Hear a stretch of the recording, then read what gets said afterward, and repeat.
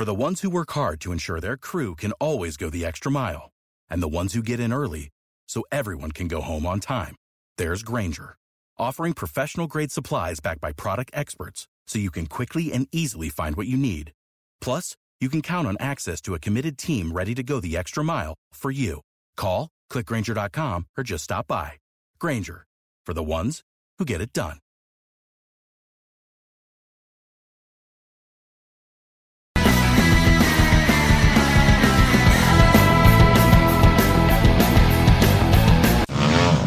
Pit Pass Radio, America's weekly motorcycle talk show. I got me a date with some of the motocrossers up around the way. Your source for weekly updates on what's happening in the world of motorcycle racing. You know how fast you're going? Industry news, trends, the people involved. I'm Ricky Carmichael. This is Kevin Schwantz. This is Josh Teemuth. This is Kelly Smith.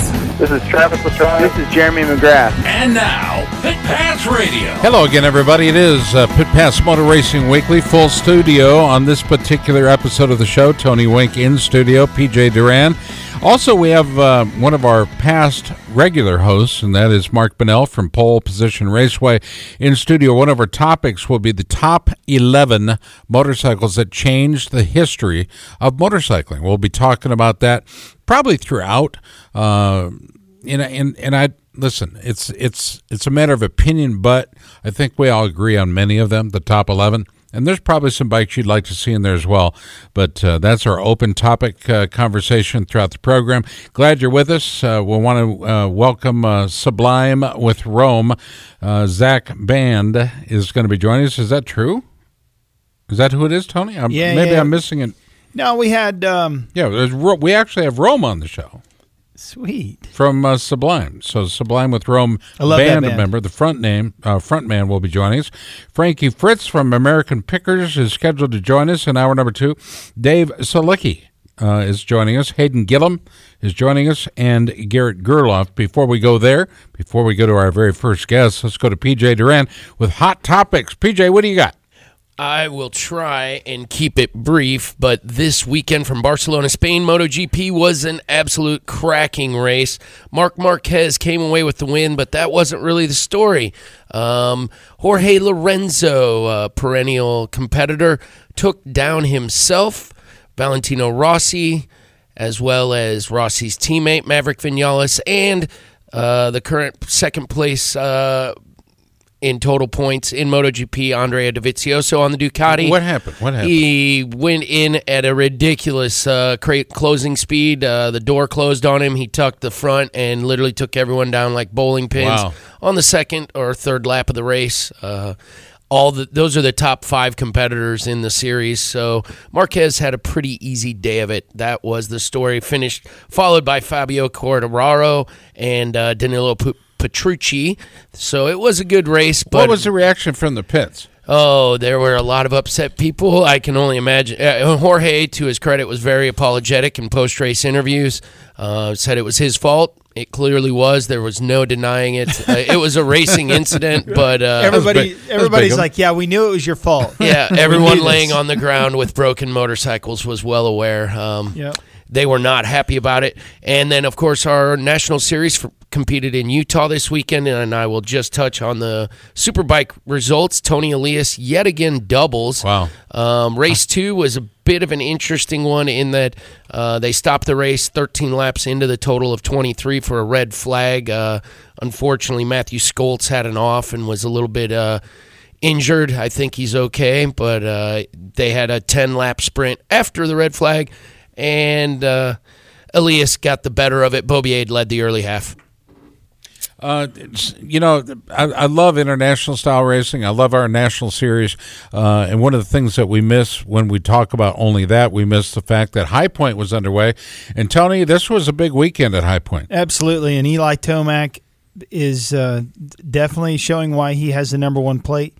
And Ken Roczen. But we were talking about Jason Anderson a little bit. That's a pretty good showing for him. Mark and I were talking about this off air, and I think that was... Mark, did you say Anderson ran out of gas? I mean, not literally ran out of gas, but figuratively. Physically. Yeah. I when Anderson walked away, when he got hurt and all that, I really didn't know if he'd ever really come back to be the true star that he is. But, man, I'll tell you, he looked good this weekend. He manned up. Yeah, he rode well, and he was all about going forward and going fast.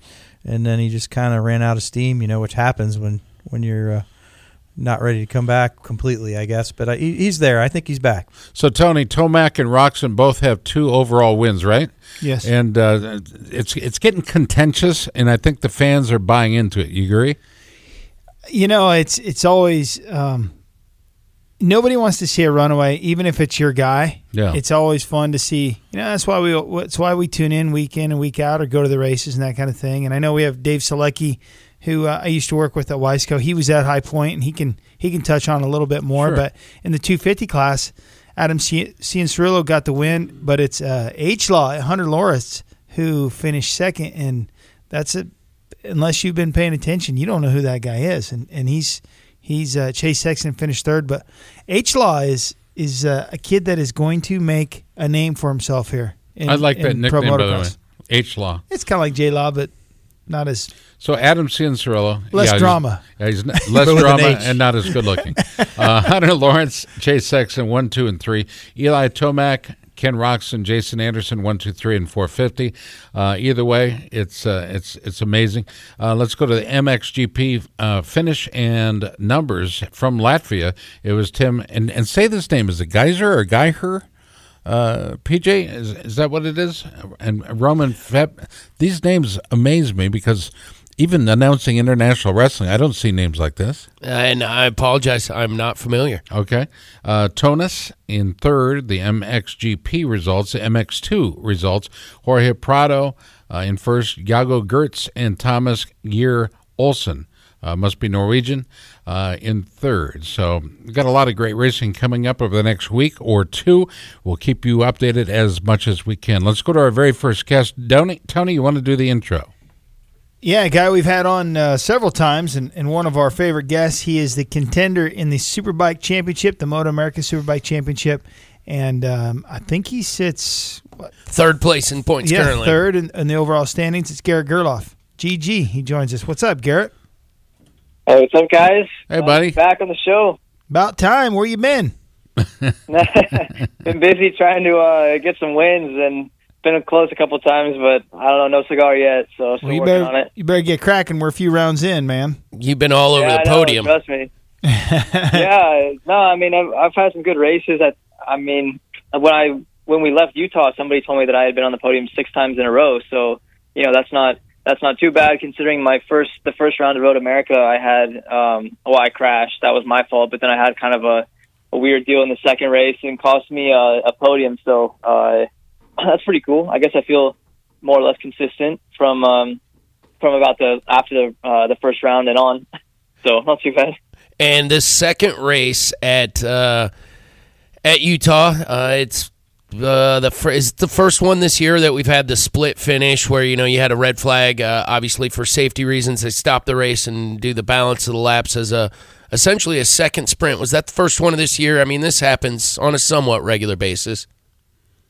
Yeah, that was actually the first one that I can remember in a long time that we had to stop the race and reset. So, I mean, besides from maybe like rain or something, but yeah, first one. And we needed it because Cameron got a good start and he put his head down and put about 2 seconds between me and Tony.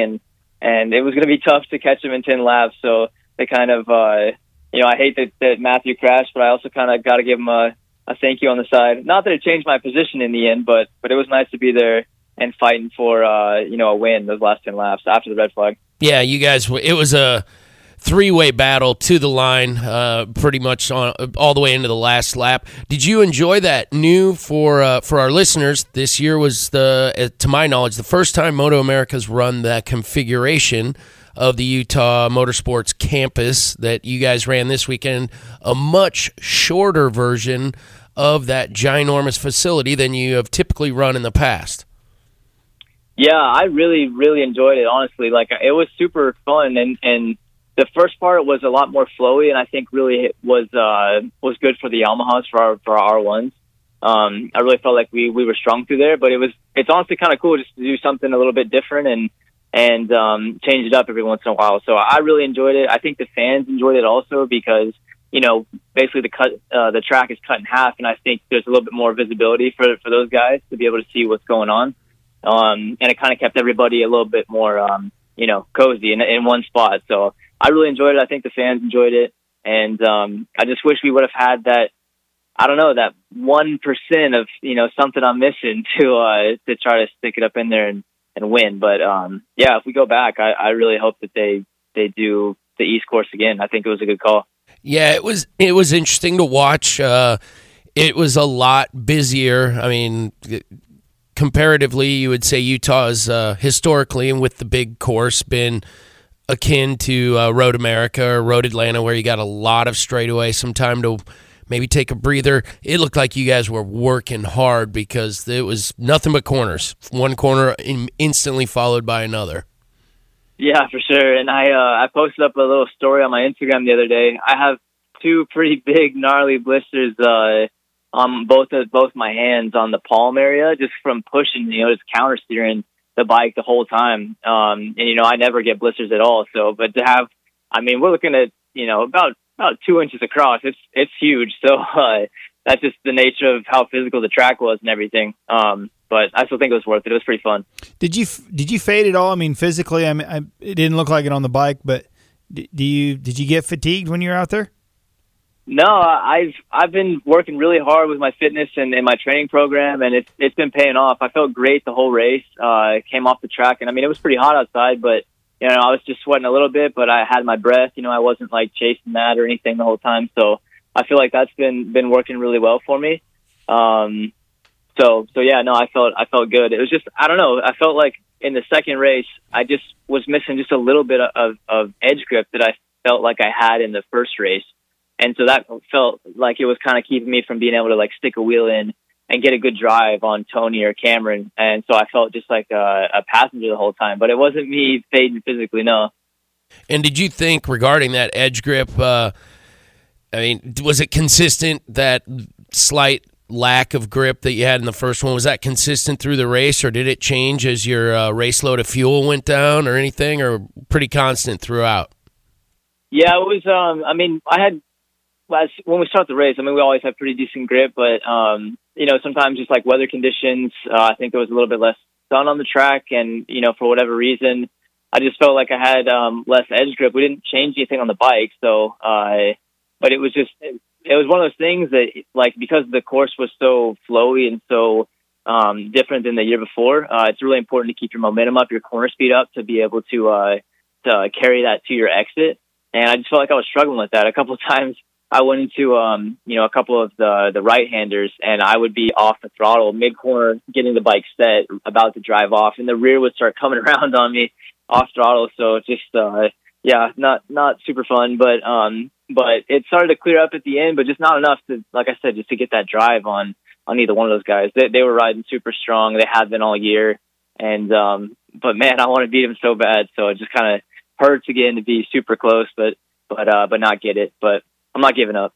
Well, Garrett, you've got a fair bit of the season left. You're clearly right there, and we all believe in you. You're gonna get the better of those guys. Everything's gonna line up for you someday.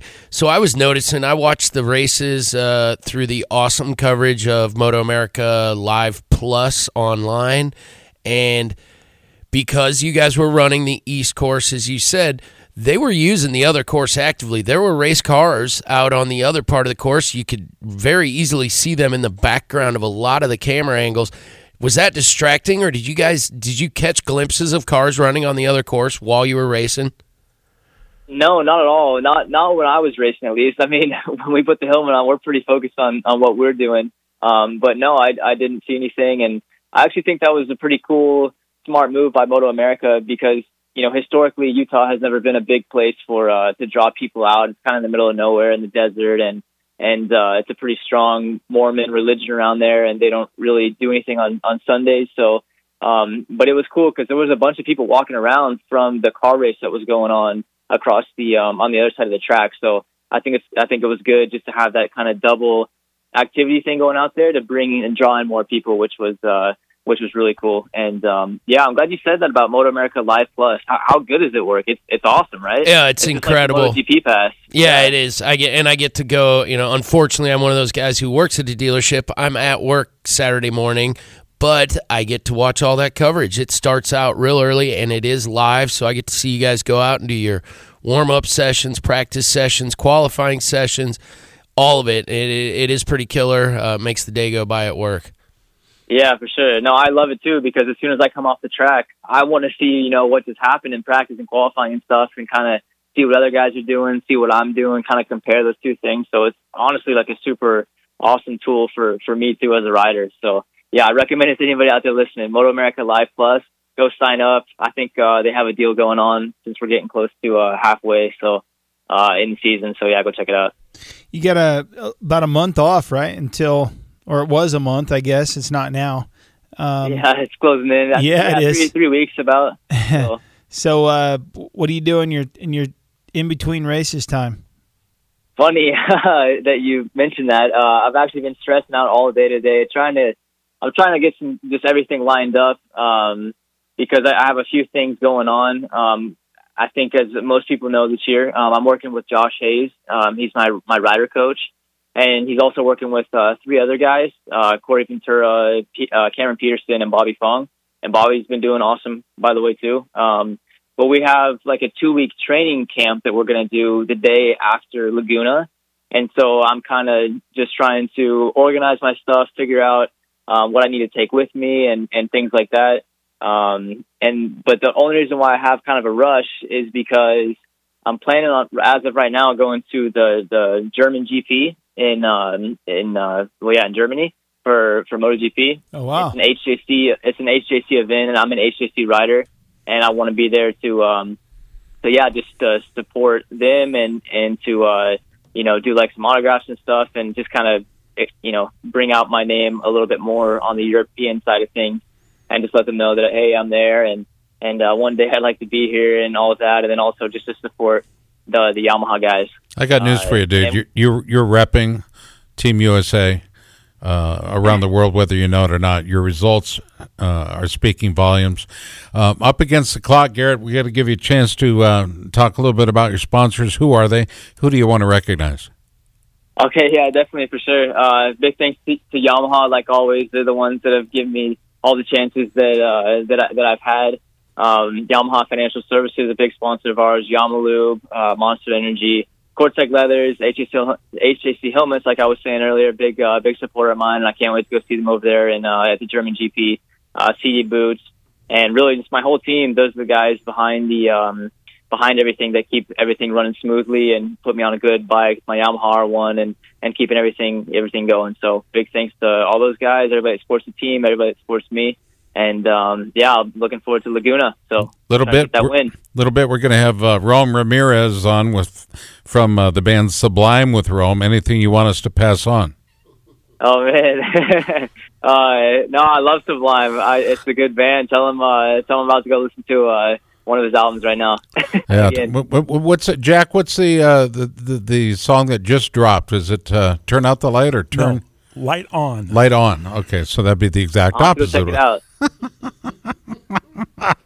I am so out of touch. Anyway, all right, Garrett, thank you so much, brother. We'll talk to you soon. Best of luck. Keep doing what you're doing, man. We are watching. Yes, sir. Appreciate it. Thank you, guys. You betcha. Pit Pass Motor Racing Weekly continues. More with Mark Bunnell from Pole Position Raceway in Grimes, Iowa. Not that far from Hicklin Power Sports. And I think that there's something going on there, in that whole corridor with racing. And I think it's utterly very cool. They're busy from the moment they crack the door at 11 until they go to bed at 10. Okay? Is it 10, Mark, or 11? When do you close? We close at 9, I think. 9. Or when the last... I didn't know there's 2 9s on the clock till the other day. Like I didn't know there was 2 7s or 6s. There's 1 in the morning. I didn't know about it. That's what happened when you race motorcycles your entire career like you have, sir. Take a quick time out. Back after this. Stay tuned. Hey, this is Roger DaCosta, team manager for Red Bull KTM, and you guys better listen to Pit Pass. Hey everybody, it's Scott Casper from Pit Pass Radio. V-Rubber offers a whole range of performance motocross and off-road tires, starting with the VRM 229 for hard-pack supercross settings and the VRM 300. It's designed for intermediate soil conditions. The most popular tire is the VRM 140. It's designed for soft to intermediate environments. All knob tires are available in the most popular motocross and off-road sizes as well. The VRM 308R Trials is the perfect choice for real technical conditions, and it's now available in a new 4-stroke model for racing or recreation riding big 4 strokes. The newest addition is the V-Line Do-All VRM 340, a heavy-duty off-road tire that is DOT approved. Most of the tires are available in the new slow rebound tacky compound for extremely technical environments. It's V-Rubber and the tacky tires, the choice of Sherco off-road. Racers say when using a tacky, it's almost like cheating. It's V-Rubber.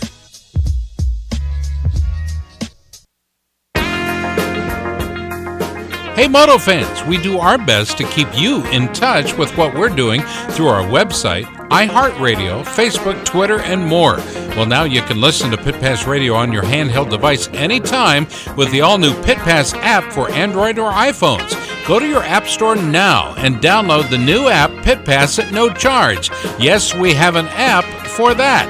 It's the all-new Pit Pass app. Get it today.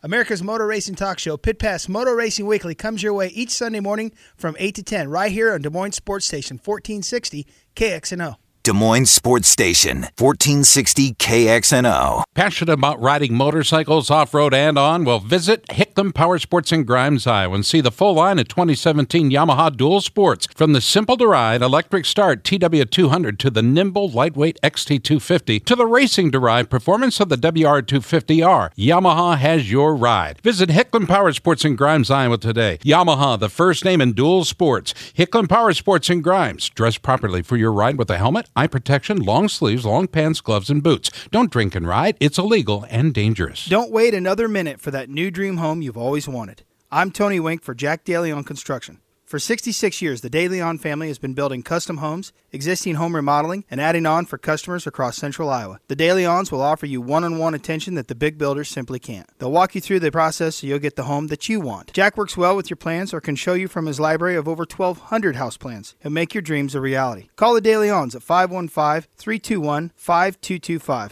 Tell them you heard about them on Pit Pass Radio and receive 5% off the price. Jack DeLeon Construction, serving Iowa since 1946. Hey, it's Chad Reed, Monster Energy, Yamaha 360 Fly, Chaparral Motorsport. Well, thank you very much, Chad Reed. We appreciate the intro to the segment. Welcome back to the show. It is Pit Pass Motor Racing Weekly for Ed Kuhlenkamp, Tony Wink in studio, PJ Duran as well.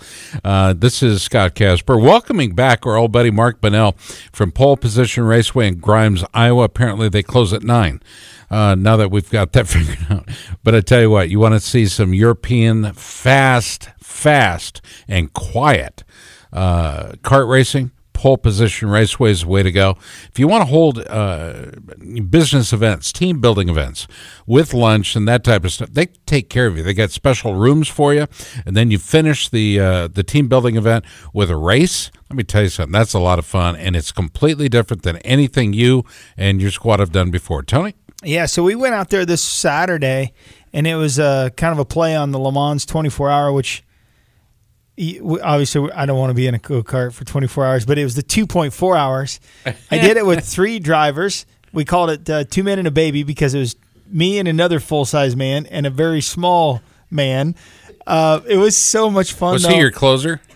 We started putting him in the cart. I said, all right, we're going to have to get caught up here. When the tires started smoking, you'd put the baby in? Truthfully, we sucked.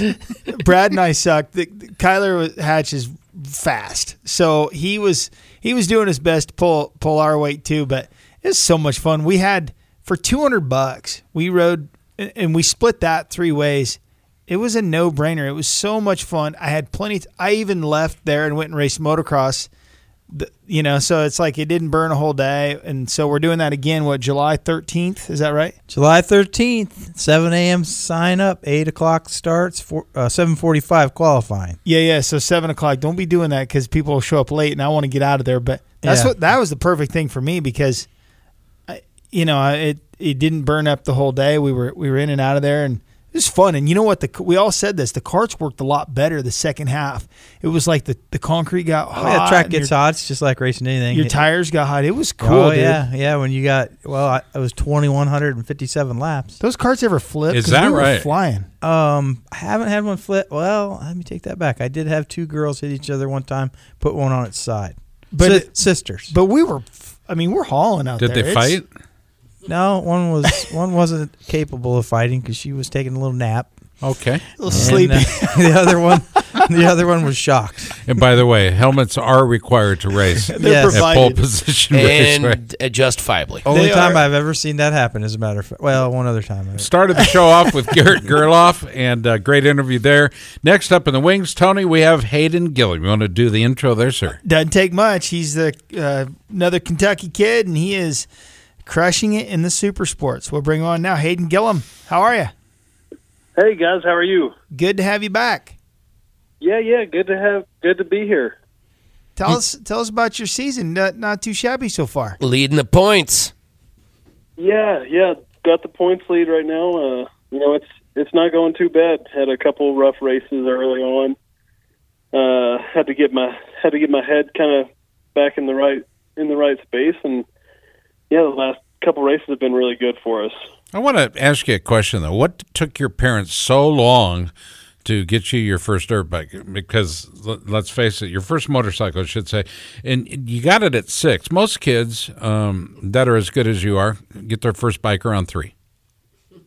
I don't know. I think, they were kind of, it was me and my older brother and my little brother. I think they were waiting for my little brother to get to the right age, and once he turned 4, I think it was about ready for us. All you had to do is run over to the Haydens. They've got a barn full, and say, "Can I borrow that one, and that one?" There, you got your bike.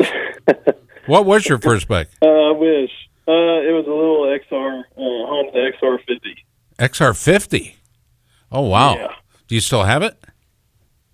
No, I don't know where it is now. It's probably in a dumpster somewhere. A dumpster. Been used up. Oh yeah. Hayden, have you been? I tend to really destroy bikes whenever I have them. Okay, so you go to the Tony Wink School of Motorcycle Care and Handling. I just push them off to the side and get another. PJ? Yeah. Yeah, Hayden, I was just wondering, have you been doing much in the way of flat track this year? My apologies for not knowing the answer. I know you've certainly historically been a guy who does some. Yeah, no. This year I decided to take the year off from flat track. The last 3-4 years, I've been driving everywhere, doing everything, and I hadn't seen some friends and family in quite a long time, and I hadn't really been home in Kentucky much, and so this year I decided to just focus on the road racing stuff.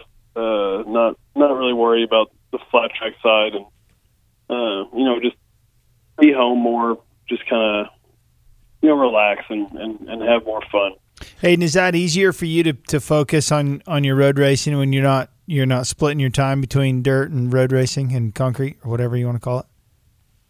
Yeah, it's definitely a lot easier. It just gives me more time to really focus on what I need to do for my riding style, for just working on the road racing stuff. And for me, the first couple races this year didn't go very good, and I walked away with 2 wins in the first 2 weekends, but also had 2 crashes, and my head wasn't really in the right. I just wasn't in the right state of mind, and I needed to relax a little bit more, and I wasn't having as much fun, and now the last couple weekends I've kind of got back to where I need to be, and I'm just having a blast riding. Are you still doing a fair bit of your own driving, or are you now one of those fly-in pros? All the close races I'm driving to, because I still like driving, and then having my own vehicle and everything there. But the race for Utah, flew into a little bit early and hung out with the team up in Park City, and now we're in Denver doing a RIC school, working on some stuff. Are you you're doing Rick's school? Are you a guest instructor at that deal?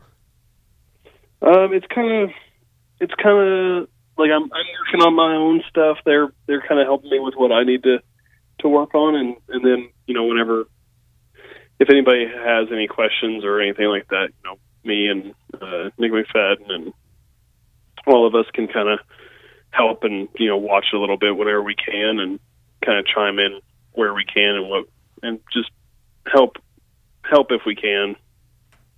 And that's called, what's the name of, that's the Ridiculous Racing team school, right? Yes.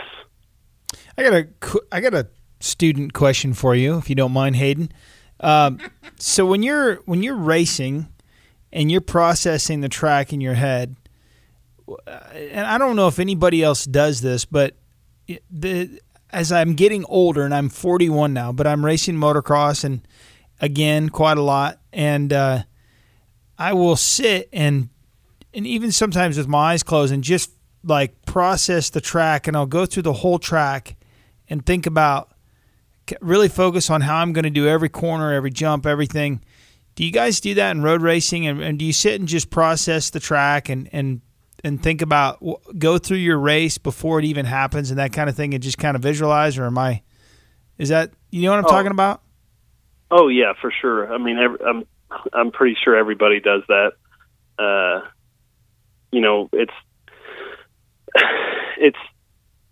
It's good to do that. It kind of keeps you focused on where you are and what you're doing. And I know before the races, most of us will go find, especially this last weekend, we didn't know the track, and it was most of our first time around it. So all of us were trying to find videos, walking the track. I mean, there was more people doing the track walk this last weekend than I've seen in quite a long time. So, everybody's trying to get every little bit of advantage and edge that they can, and definitely going and getting into your own head and trying to memorize every tiny little thing is a big deal and a big part of it.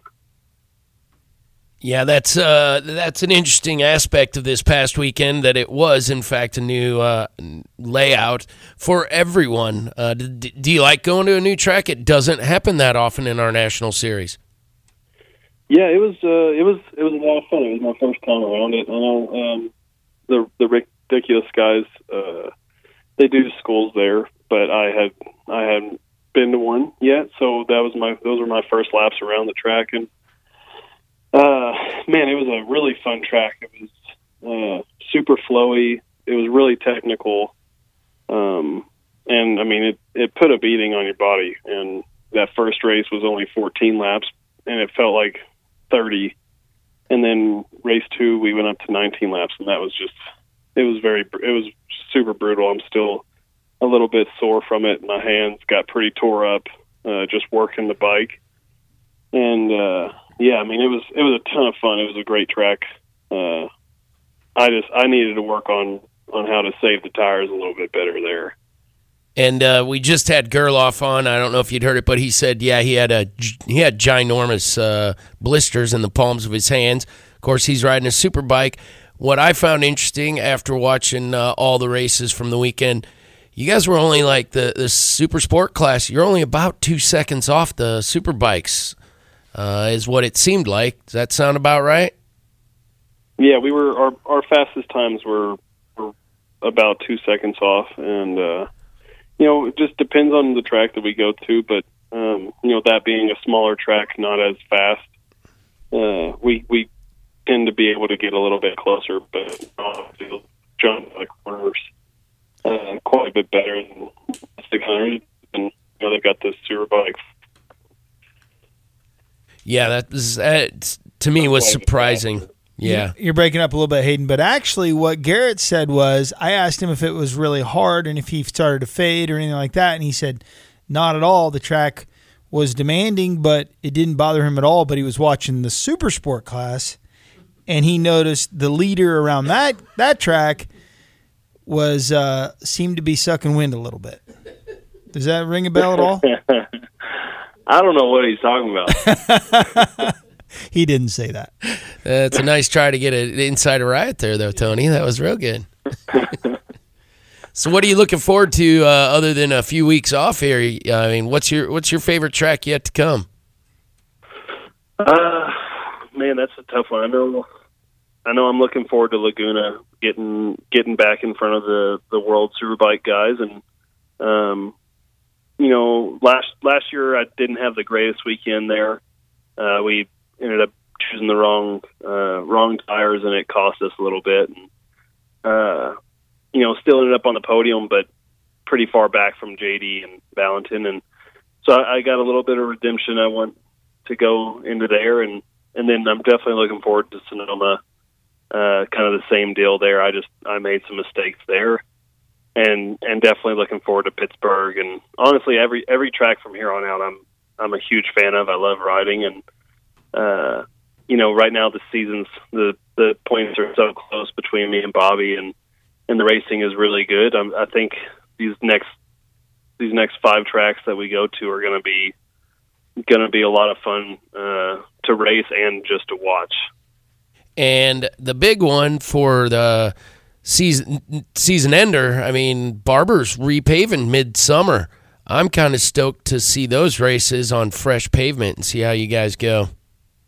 Oh, they're repaving, huh?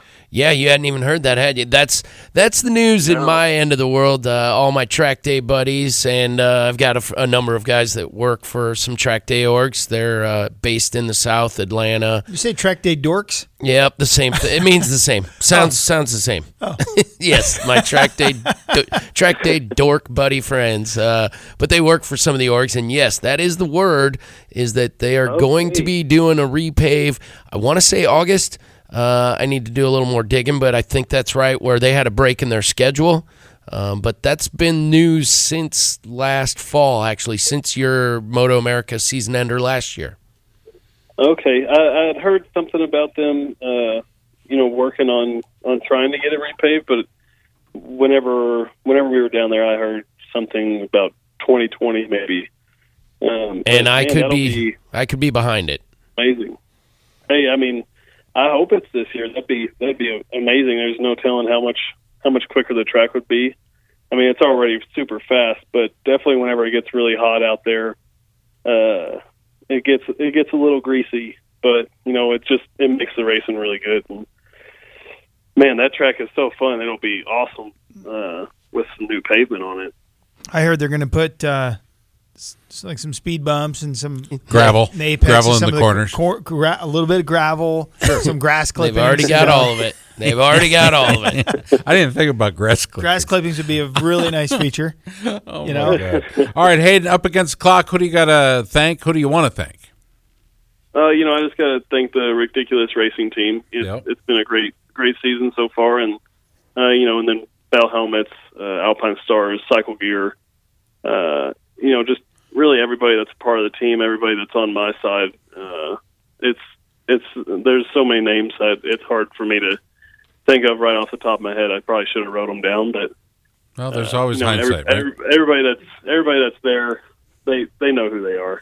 Bud, we appreciate your time, your insight, and your humor is very refreshing because it's Kentucky humor. Born and bred, baby. Good job out of you.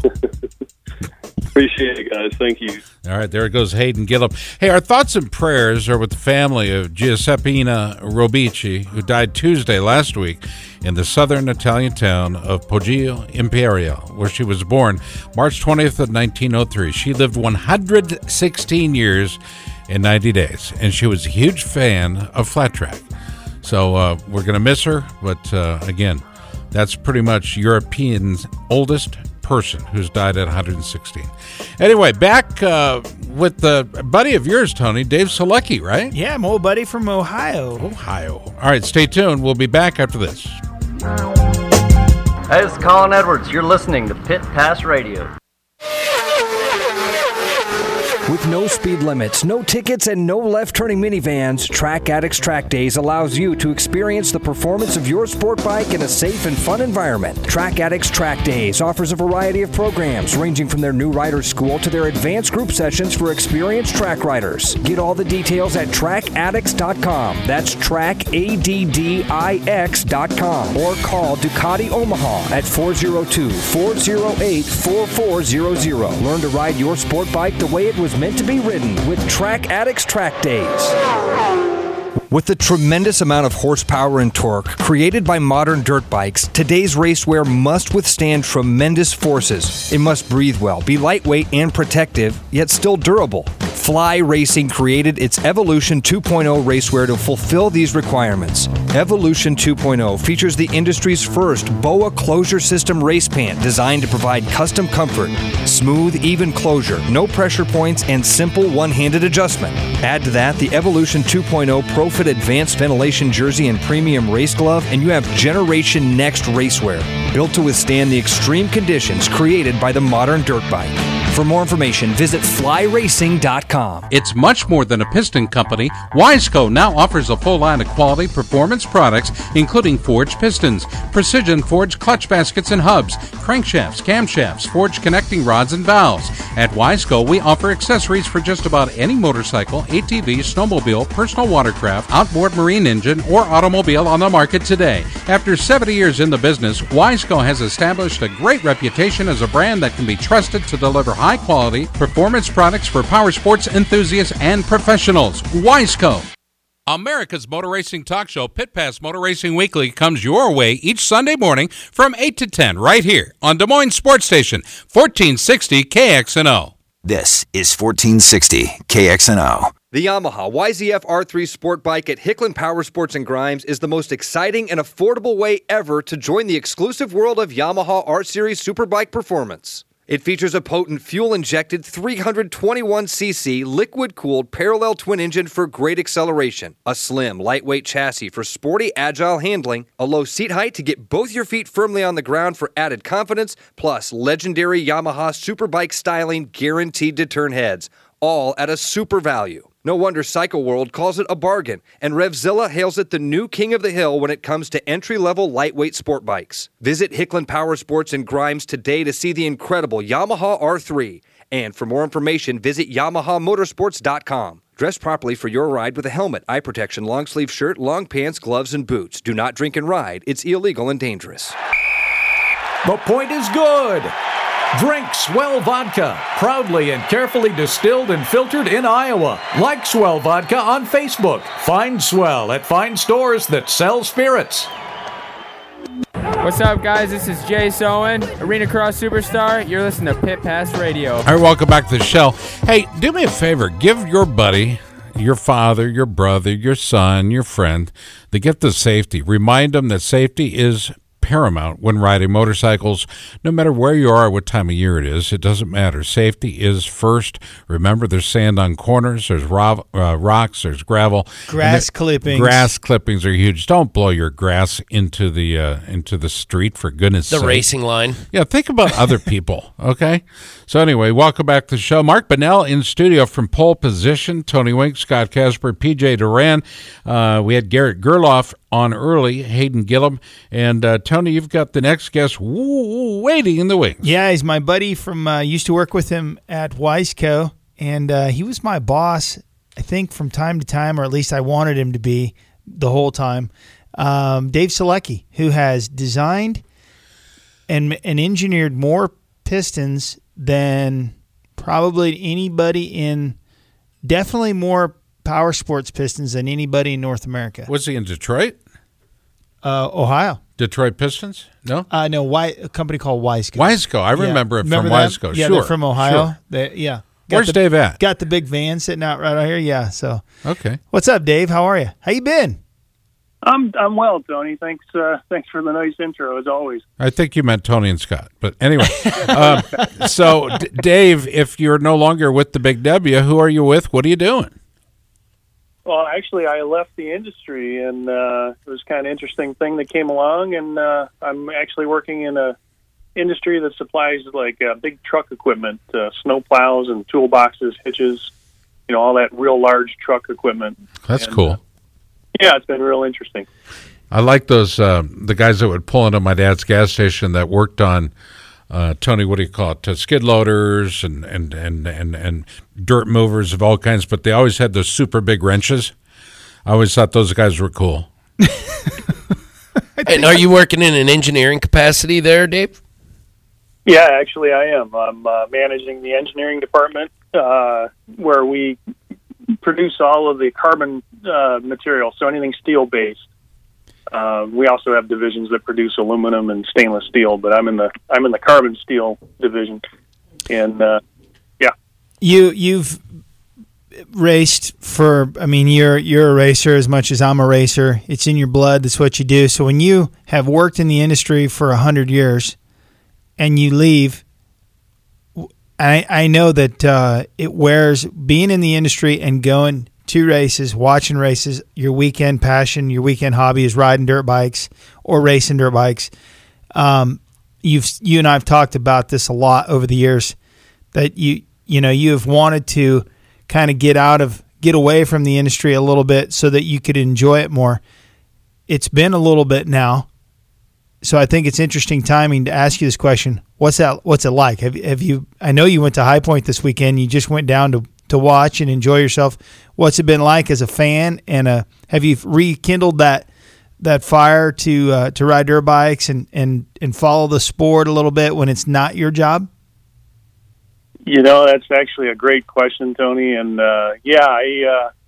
it's 6 months out of the industry, and I'm still kind of connected to it. I'll talk about that in a second. But yeah, going down to High Point and being a fan rather than a guy inside the industry is really, it kind of takes me back, to before I was in the industry, and you get that rush again. It's definitely a different feeling. You kind of miss the industry, but you kind of don't. I used to always joke that I need to get out of the industry so I can ride more, and it's actually come true. I think I ride dirt bikes more now than I did when I was in the industry, because I just seem to have my weekends free. I'm not as tied to it as I used to be. So yeah, it's an interesting perspective, and it's a really good question. So you went down to High Point. How do you like buying tickets to races, or did you or did you still use up some favors? Yeah, well, when you're in the industry as long as I was, you still have some connections, and I pulled a few strings, and for sure, yeah, I was able to get in and get the full on pass. It's kind of hard to watch a race any other way. So yeah, I had some connections, and that worked out really well. Got to actually, it was what was great about it was I hadn't been to High Point in probably 5 or 8 years or so, and Wow. It was good to actually see some people that I haven't seen in a long time and connect with a few of the racers. And not being a sales capacity. Yeah, not being a guy from Wiseco. 31 years in the industry, 31 years with Wiseco, and not be the Wiseco guy. But it's funny, I still get a lot of Wiseco questions. What's your favorite memory of being in the industry for 31? Because you've seen the industry evolve. Yeah, it's been interesting. I think about that a lot, actually, and going back over time. The introduction of four strokes was really interesting, how that came about and its effect on the industry and how people think about pistons and purchase them and choose what they're going to do next. That used to be really different back in the day to what it is now. That's changed a lot over the years, I've noticed. A moment that you're most proud of? Oh boy, that's hard to say. Really being connected with so many really, really impactful race teams and engine builders over the years, and being able to work with those guys one-on-one and produce what they needed, come up with a piston solution for what they needed to win races. I mean, we're talking everything from motocross to NASCAR championships. Those I think are proud moments for me, is being able to talk one-on-one with engine builders at that level. What about time spent with Tony Wink? Where does that rate for you? I was thinking about that. Last time I was out there was for his he had an event at the farm in the Weisco Woods Cross. I remember. At my dad's farm, not the Farm MX. Oh, thank God. Scott looked at me funny. There's a racetrack called the Farm MX that closed down, but. Oh, really? Yeah, I just remember going for that and how much fun I had. And Tony put me on a bike for a day and just had a great time riding around and kind of observing and being the industry guy, and asking questions and checking in with people. It's always a good time. Drinking free Red Bull. Yeah. By the case. Free food. I don't know about Red Bull. There's free food and free beers around. Yep. That was a good time, the Woods Cross. We're doing another one in October. And it's at the motocross track this time, but we have some ground right there that I will close on before that. Actually, next month, we're set to close on it, and it's some ground that my dad used to own. So it's going to be pretty cool. It's going to be a neat event, and the Woods Cross always attracts a lot of people. It's special. It's within the Iowa series, the off-road series, but being on the motocross track, everybody that races my local series in the motocross, I'm going to let race for free. Oh, wow. And so that'll attract, not all the motocrossers. A lot of them will be like, I don't want to ride in the woods or whatever. But, it's going to be, it'll be interesting. And the offer's always there. If you ever want to, if you want to fly out with your gear bag, you've got your pick of mini weeded motorcycles to choose from that you can. We will also ship you free of charge. No charge for shipping, no charge for the product.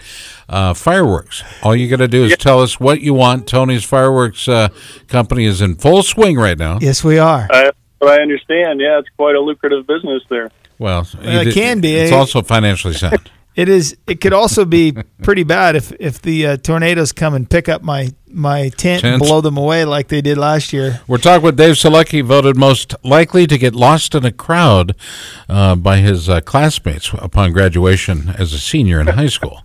Most likely to get lost in a crowd. Tony? Oh, hey, I just wanted to say I heard that the fireworks business was kind of up in the air. Hardy hard. I thought it was exploding with popularity. Taking a lead from Scott right in there. Wow. With it. And that was ka-choom, right there. Ka-choom. Yeah. So bring me back once a year, and I come up with one. You said you were going to talk about it in a little bit. You're still involved in the industry. I know you're doing some stuff. Can you talk about that or not?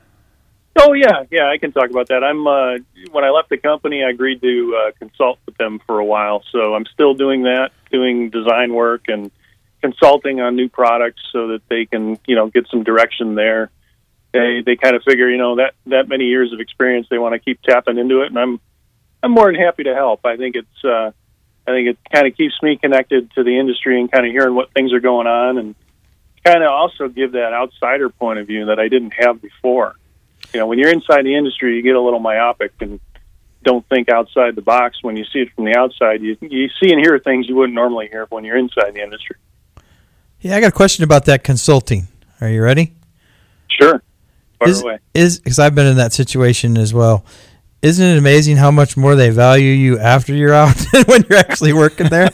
When you look at it hourly or actually for the job? Yeah, I think everybody says that. You're never more valuable than when you leave a company. But no, I mean, it was a real amicable split. They knew I had a good opportunity when I left the company to kind of do more. And, they hated to see me leave, but they also, worked hard to try to keep me on board in some capacity. So I'm grateful for that. It's you spend that much time with a company. I met my wife there. We started a family there. So, I mean, I got a lot of history with the company, and it's good that they remembered that and latched onto me and didn't quite cut me fully loose. I'm sure one day that'll happen. But the company really is, with Al Pizzino and Bob DeFranco, who hasn't been there as long as Al, but there's a lot of, if you go to a GNCC or the Loretta Lynn's race or a lot of the outdoor nationals, everybody knows Al. Al Pizzino is like a staple in basically MX Sports or Racer Productions events. He's the guy that everybody knows. And then all the people that he doesn't know, I know a lot of them. So when we go to Loretta's, it's actually pretty fun. Any chance we can get you to come down to Loretta's? They probably need you there to get that outsider looking in perspective that you can I don't know, somehow build them for. Yeah, it's funny, the two names you mentioned. There's the two guys I've known the longest. I've known Bob since about 1980, 1979. We raced together coming up locally. And we used to go to the track and watch Al Pacino race because he was one of the big pro riders, just nationally ranked pro back in the late 70s and early 80s. He was kind of iconic, And it turns out we ended up at the same company working together. Really, Al's a great guy. He's a road warrior. You put him on the road, he'll work to death, man. He's one of the hardest working guys I know. And like you said, everybody knows him. They all know Action Al from Weisco. So you coming down or not? The invitation's there. They part of my consulting program, so you never know. We got a camper you can stay in, probably. Yeah, there you go. Yeah, you can bring in the Tony Wink Sprinter van. Yeah, I'm going to bring the Sprinter van, but I think I'm going to bring the camper too. It depends on parking situation. If we can use it to, somewhere near the start, and get a plug in and that kind of thing, then I'll lend it to everybody that's Race Winning Brands oriented. And I think it's worthwhile actually to have something like that because I know a lot of people from the company come down and it's not that nice sitting underneath that tent the whole time. And it'd be nice to have some place for people to get out of the weather, get out of the heat and humidity. Yeah, I'm sure it'll only be about 90 degrees and humid, and then it'll rain. I'm ready. I'm ready for the 20+2 laps in the heat and humidity. It doesn't bother me. I rode 5 classes the other day at my track, which was 58 laps. And when we got done, I went home and showered, and we went to dinner, and I was just fine. There you go. I'm pretty excited about it. I don't have any illusions of winning the class, but I'm actually looking forward to racing Loretta's. And the last time I did it in 2014, I didn't even care that I was drinking PBR at night, and it wasn't, it wasn't a priority at all. And it's still not. I mean, I have it in perspective, but I think it's going to be really fun. I think somewhere I still have that Craigslist ad where you were trying to hire a mechanic and pay him with beer. I ended up just with Al. And Al doesn't drink much beer. Yeah, he drinks that weird, like you. All you Ohio guys drink the IPA stuff, and I'm just not. It tastes like chocolate milk to me. Oh wait, no way! Don't put me in that category. You're not that guy. Don't you drink like Ding-a-ling or Ying-a-ling or something? No. I'm not that guy. Okay. I'll PBR it just like everybody else if I have to. 10-4. All right, so I wanted to talk to you about High Point too. You were there. Eli Tomac, Adam Cianciarulo, that H-Law kid, Hunter Lawrence. What did you think of it as a race fan looking at the 450 and the 250 class? Oh, dude, it was one of the best races I've seen live in a long time. I mean, that 250 moto, you could have thrown a blanket over the top 5 guys, and they were just going at it the whole moto till it finally kind of towards the end separated out. Just really, really good racing. Those guys are, I'll tell you, it's amazing. They're on the gas, and it was a tough track. They had deep ruts, typical High Point race, deep ruts, decent dirt, but difficult off-camber stuff. It's crazy. Yeah, and Tomac, I'll tell you, he'll have another number one plate, you think? He looked good, man. He was tenacious. I'll give him that. He didn't have the best couple of motos, but he finished where it counts. There was a really tough section after the tunnel jump, that stair step section, that he just somehow had it down better than everybody else. And that's what separated, I think, all the top guys from the rest of the crowd. Dave, we're up against the clock in a hard break. I'll tell you what, always good to talk to you. Thanks for joining us. Good to catch up. Yeah, absolutely. Thanks for having me on. Always glad to be on, and always good to talk to Tony, man. I hope you're doing well, bud. And Scott. Thank you. So, all right. So, Dave Selecki, Hayden Gillum, Garrett Gerloff. Coming up, hour number 2, Frankie Fritz and Rome Ramirez from the band Sublime with Rome. Stay tuned. Hour number 2 is coming up next.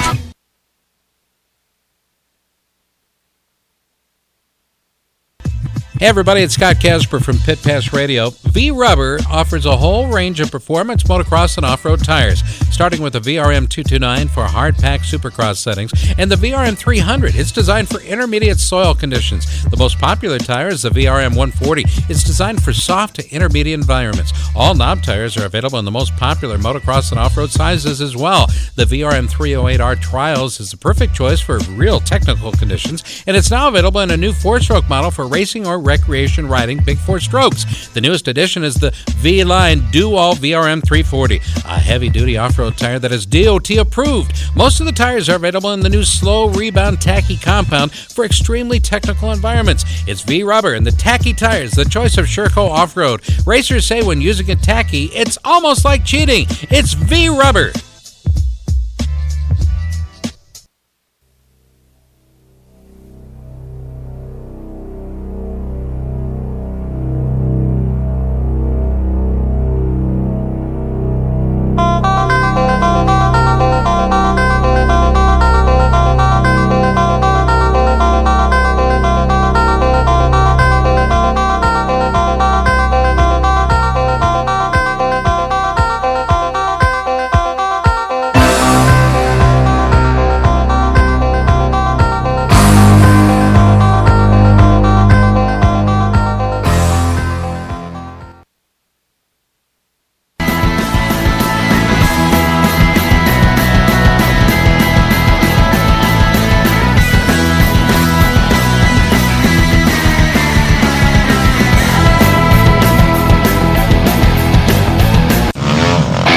Pass Radio, America's weekly motorcycle talk show. I got me a date with some of the motocrossers up around the way.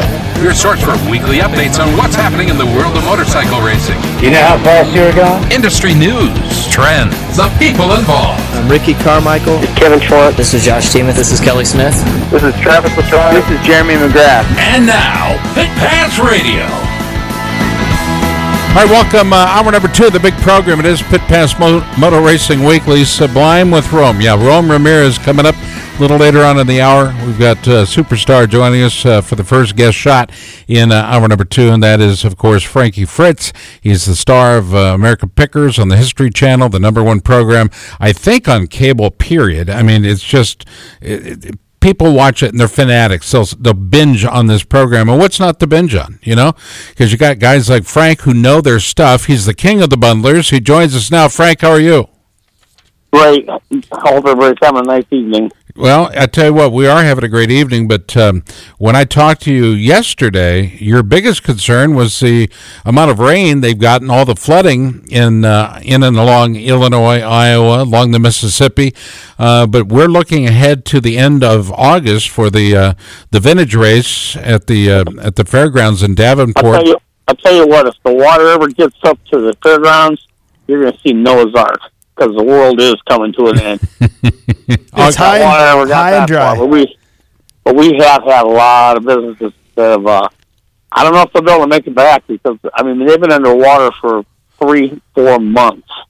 How is it affecting your business in Illinois?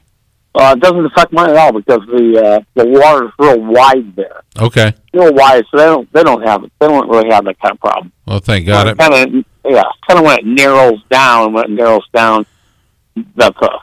Has it affected you and the crew as far as going out and picking? Have you had to adjust your schedule? What you need for the flood? Yeah. Oh, not one bit. Really? Not one bit. We hardly pick in Iowa. We wouldn't be picking down there. There's nothing down there but grass and a band shell and a hotel. That's about it. Frank Fritz. Eat and drink, I guess. Frank, our guest, and Frank is connected to us because of his love for motorcycles. And Frank, a little later on in the hour after our interview with Rome Ramirez from Sublime with Rome, the hit band, we're going to be talking about the top 11 motorcycles of all time. You've obviously been educated well. John Parham was a buddy of yours. And is there a favorite bike that you've been either looking for and haven't found yet, or a bike that you have found and put some money into and restored? Is there a favorite find for you? Not so much. I mean, I've got a lot of older bikes, a lot of newer bikes. I guess my favorite bike is the one that's got a battery in it that'll start. That's about my favorite part. But I usually take out about 5 to 7 bikes a year. I register and insure, and then I ride the heck out of them, and then I put them away, and then I'll pick out another, 5 or 6 bikes for the next year. So they all get rode, periodically. I'm going to test you. How many bikes? Do you remember last year when we had you on about the same time? I asked you how many bikes you have in your collection now. That was last year. How many bikes do you have in your collection now? Oh, not too much. I've been trying to stay out of control or stay in control. Yeah. I've probably got 140 easy. Easy. Probably more than that. And do you find yourself, you're on the road a lot with the Picker Shell. Do you find yourself, kind of missing the ability to ride when you're on the road? A little bit, we, when we're on the road, we're there to work, so I can ride all day long when I get home, Right. It's been beautiful weather here in Iowa. Everybody's got their bikes out, and, 4th of July, Algona's coming up, and then right after that, Thursday, so we got plenty of riding time left. When you say Algona, what you're going to be there? Yeah, I'll be there. I'll only miss 2 years. Wow. It's, Beta of Iowa's Freedom Rally. Sure. Yeah, so that's one way that we make some revenue to keep the organization going. I haven't been to that in ages, but there was some pretty interesting people the last time I went. What's that event like now? Yeah, it's. That's kind of calmed down. When we had it at Humboldt, I remember there was only 500 people, and then 5 years later there was 15,000 people. Yeah, wow. And it's grown quite, but it's not. It's not your. You don't bring the kids there. Let's just say that. It was. Yep. I'll just leave it at that. It was, and it wasn't just women that were showing. Oh, yeah. It was like people. Oh. Yeah, people kind of let wild or whatever. Well, put alcohol and that type of thing, and other. Some of those people probably don't need that. They're that stupid already. But Frank, I don't think these people were even drinking. They were like in line to get a cheeseburger or something, and just like, what is going on here? Didn't they turn over like a dozer or something one year? Didn't they do that? A dozer. They turned something over. I'm not sure. Well, anyway. All right. Frank Fritz, our guest star, the hit television program that has developed legs of its own. But one of the reasons why is because they have very knowledgeable producers and very knowledgeable hosts.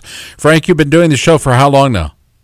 We're working on the end of season 10, but I think we went out for 8 or 9 months before our first season came out. So we've been on the road for about 11 years. Did they come to you? Did History Channel come to you? Oh, no. Mike pitched it for 5.5 years. Wow. History told us to get lost. Bike Channel told us to get lost. National Geographic told us to get lost. CMT said get lost. Everybody said, you guys, even Marsha Bemko from Antique Roadshow said, no, good idea, but nobody's going to watch a skinny guy and a fat guy running around in a white truck. It'll never happen. By the way, Frank is shorter in stature with a beard. That's how you can recognize Frank. Yeah. But 5.5 years. Wow. Then there was a little changeover in personnel at History, and a lady for like the first time, usually they want you to do a bunch of sizzle reels and all that kind of stuff. She looked at a couple of our reels and said, I'll take 10 episodes right now. Wow. That's cool. Yeah, so Mike was the one. I was working a straight job. I was a fire inspector for 25 years. And he pushed, and here we are. You are affiliated with us and the race in Davenport that takes place August 30th at the and what's the fairgrounds called officially, Tony? The Mississippi Valley. Mississippi Valley. And they have improved the sound system, Frank, if you recall from our first year. But you are always very, very eager to help us present the John Parham Horizon Award. Sure. Tell us what John Parham meant to you.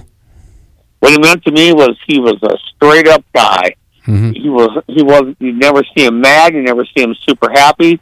He was evil, just a regular even level dude. Wow. You never know that, if you didn't know who he was, not that money makes anything, but you wouldn't think he had, 2 quarters between his nickel. You know, he was just a great guy. I mean, he was. We went and we go to Washington together. We go to Ole together. We go to Davenport together, and you know, his motorcycle museum is in Anamosa, Iowa, not too far from my home. So super cool. So every once in a while I need a destination, I'm just kicking into gear and right up there for the heck of it. And I do have a few bikes inside his museum. Yeah, John was a good guy, and you know he was not associated with that race. He started the race that I took over, okay. And you know that, and then he sold it, and then I bought the event off of Matt George, and I was really excited to work with John, and I had talked to John and Jill, and you know, and I was like, we're gonna make this thing awesome, and it's gonna be, you know, it's gonna be your event again, and he was sick, but he passed the year that I bought it, and 420 2 years ago. Yep, and so it was I felt like it was something that I wanted to do with him and for him, because he had so much love for that race and then didn't even go for a lot of years, and you know, and it was just kind of hard, I think, it was hard for everybody to lose John. It's hard for him too, because we set up right across from him, and yeah, you know, right. He got tired early, had to have oxygen, all that kind of stuff. So it was tough seeing him decline in our eyes also.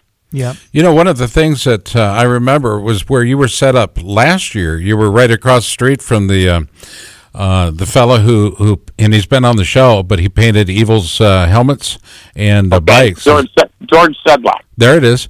A great guy, great guest, and the knowledge and stories he tells. But also the original Indian Wrecking Crew. The history at that swap meet and race that whole weekend is phenomenal. You must just be swimming in it. I'll tell you what, I'm not swimming in it, but what I am hoping is that when me and Mike and his brother Robbie and stuff, when we started going to that motorcycle thing, we were the youngest kids. We were young kids. We were 15, 16, 17, dirt bikes. We didn't know what a knucklehead was. We were in the dirt bikes. And look at this. And I bought my first Harley when I was 14. I still have it. Wow. But we were like, we were the youngest there. And now as time keeps on going, I just hope that the young crowd can get into old motorcycles and into that type of stuff. I was going to say, you're still the youngest there. yeah, believe me, yeah. Well played, sir. Well played. Yeah. You know what? We're just hoping we get some younger people involved. You know, I know a lot of people don't maybe understand the mechanics of it, or intimidated by it, or don't know how to start them or ride them or tank shift them or that kind of stuff. But I sure hope that the younger group, steps up a little bit and keeps the sport alive. You know, it's an interesting group of people. The younger crowd. When I say younger, I mean below 40, and they're probably younger than that. But right, you know, I'm 41, and I'm younger than most of my crowd that is watching the half mile, and that's not good for a future. You know, down the road, we don't have a sustainable thing there, and so it's vintage racing is we've got a pretty loose set of rules because we want to see motorcycles go around the track. We're catering to people that just want to go racing, basically, not historians. And sure. And some people are offended, and I get it. And there's a place for that. It's called ARMA, and you'll see one guy in one class going around, and that's what it is. And so we try to make a show out of it, and I feel that the show has improved tremendously. I know the production has, but also we're not on the short track, we're on the half mile, and that's brought a lot of, even though the racing isn't always better, but it's what people want to see. The board trackers are way better on the half mile. This year we've got Chris Carr coming in and a whole bunch of other guys on Astros. Dude, it's going to be, there's a bunch of, I'm not going to say Chris Carr's going to win it, because there is a bunch of wheelers coming in on those Astros. When you say, to me now, when you say Astro, when I was growing up, my buddy had a 500-seat Astro. It was a Honda. No, this is Bull Taco. Bull Taco, okay. Yep. So the a-holes on Astros is what we're... maybe it was an Ascot. Ascot. Okay. What do we got to do to get a Frank Fritz race that his name is on? Okay, he doesn't necessarily have to race, but how cool would that be? I think Frank needs to throw his leg over one if we're going to name it after him. At least one lap, huh? A parade lap? Put a giant target on Frank's back. What do you say? I'd probably try it. Okay. We'll don't have to go fast. All I got to do is make it around. Frankie, give him your website, will you? Particularly for your store, because quite frankly, your store is very, very cool, well appointed, great selection. Thank you. Thank you very much. What's the website? It's where am I at? 59 Sportster. Okay. At gmail.com. Done and done. Frank, it's always good to talk to you. I appreciate you remembering me after I only reminded you yesterday of who the hell I was. But perhaps we can get past that in the next 4 or 5 years. You got to talk to a lot of folks. There's a ton of people in collecting that respect you and your ability to bundle. Is that your favorite thing to do? Sometimes I bundle stuff together, but I've been kind of slacking off that anymore. I just kind of been getting a little thinner, so there's not quite as much to bundle, We love you, brother. Appreciate the time. Looking forward to seeing you in August. We'll touch base prior to that, of course, and we'll see if we can't get a race named after you for that event, okay? Thank you ever so much. God bless you, buddy. That's one of the good guys on television today. Frank Fritz, star of American Pickers on the History Channel. We'll take a short time out, come back with Rome Ramirez of Sublime with Rome, and we're going to be playing some of Sublime with Rome music, intro and outro while he's on, and chat it up with him, see what his love for motorcycling is all about, and what it means to be a member of an exceedingly cool band. Rome Ramirez is next. This is Pit Pass. Stay tuned. Hi, this is Henry Wild, flat track and road racer. You're listening to Pit Pass Motor Racing Weekly. Hey everybody, it's Scott Casper from Pit Pass Radio. V-Rubber offers a whole range of performance motocross and off-road tires, starting with the VRM 229 for hard-pack supercross settings and the VRM 300. It's designed for intermediate soil conditions. The most popular tire is the VRM 140. It's designed for soft to intermediate environments. All knob tires are available in the most popular motocross and off-road sizes as well. The VRM 308R Trials is the perfect choice for real technical conditions, and it's now available in a new 4-stroke model for racing or recreation riding big 4 strokes. The newest addition is the V-Line Do-All VRM 340, a heavy-duty off-road tire that is DOT approved. Most of the tires are available in the new slow rebound tacky compound for extremely technical environments. It's V-Rubber and the tacky tires, the choice of Sherco off-road. Racers say when using a tacky, it's almost like cheating. It's V-Rubber.